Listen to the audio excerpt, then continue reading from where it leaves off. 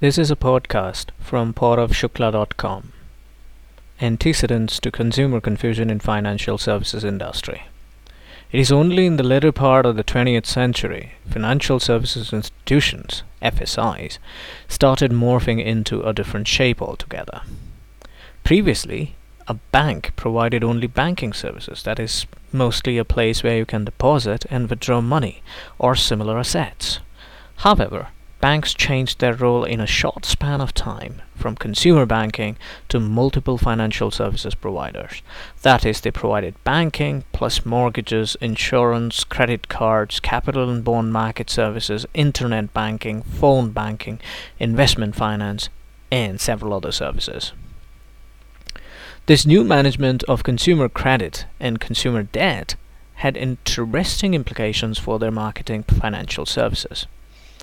First, in trying to cover every corner of the envisaged legal problems, banks already had lengthy contract papers. However, with multiple services, consumers were now subjected to a combination of plentiful and conflicting information, an excessive number of brands and product replications. Second, this one-stop service philosophy was brought about to create ease in transaction. However, as the number of services increased, the complexity did too. On the other hand, it created false confidence within the consumers regarding their financial judgment. Each of the above-mentioned financial services require different set of skills to manage them. However, a single provider and one-stop shopping made consumers think that capital and bond market investments were as easy as banking. Researchers suggest that product variety can have a significant positive effect on consumer decision-making. However, results from empirical studies found that overchoice and overload of information deters consumers from engaging with a service provider due to confusion over a product's value. The multiplicity of financial services which created the false confidence may have similar results relating to consumer confusion and service value judgment, as observed in other industries where product proliferations occurred. However, prior studies have not looked at consumer confusion in financial services industry. In a recent paper published in the Association for Consumer Research Conference, my co-authors, Dr. Madhumita Banerjee, Fanitej Adidam, and I attempted to conceptualize and empirically test a model of consumer confusion in financial services industry. I'm going to address the first research questions in this post, focusing on what are the causes of consumer confusion in financial services industry. Looking at prior studies, we believe that confusion is fueled by consumers' general expectations, attribute similarities between products and services, that is what we call attribute confusion, and overload, conflict, and ambiguity of information, that is information confusion. I'm going to focus on all these three dimensions one by one. Let's start with expectations. Most researchers share a similar opinion that consumer expectations prior to a service encounter impact on consumers' evaluations of service performance. In the service literature, the expectations construct has been divided into two parts, namely predictive expectations and evaluative expectations. The predictive expectations construct is associated with the level of performance, and evaluative expectation construct is associated with an estimation of performance. Bit jargonic, let's say take an example.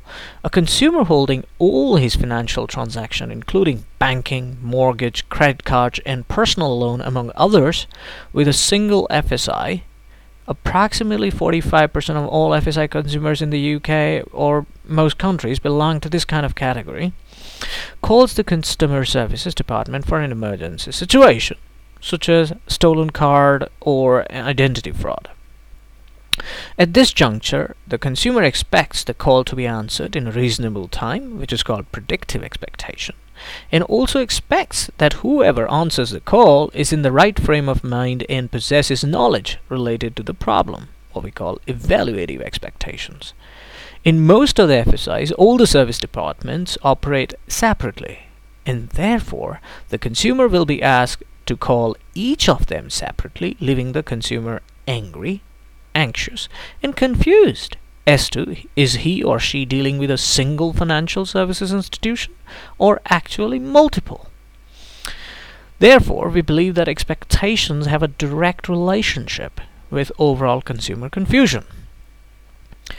The second part of our argument was that attribute confusion was also causing overall consumer confusion. Now, several researchers have suggested that tangible and intangible attributes of products or services, such as the similarity of the offer, lead to consumer confusion. For example, brand image influences the manner in which consumers perceive a product.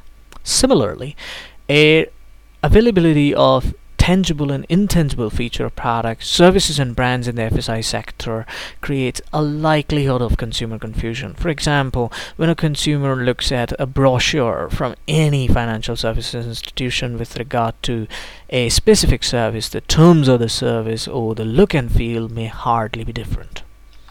Being a multi-ethnic and multicultural team, we could observe this phenomenon in more than one country, and therefore thought about the impact of attribute confusion on overall confusion. The third construct we were measuring as an antecedent was information confusion. Information confusion is relating to a product or service aims not only at informing but persuading to make a specific choice.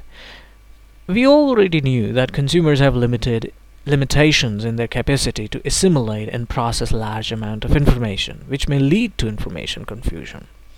Furthermore, researchers have suggested that information confusion influences the effectiveness of consumer decision making. Now, this impact can be attributed to two phenomena, namely A.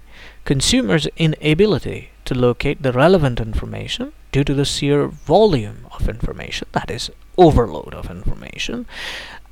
B.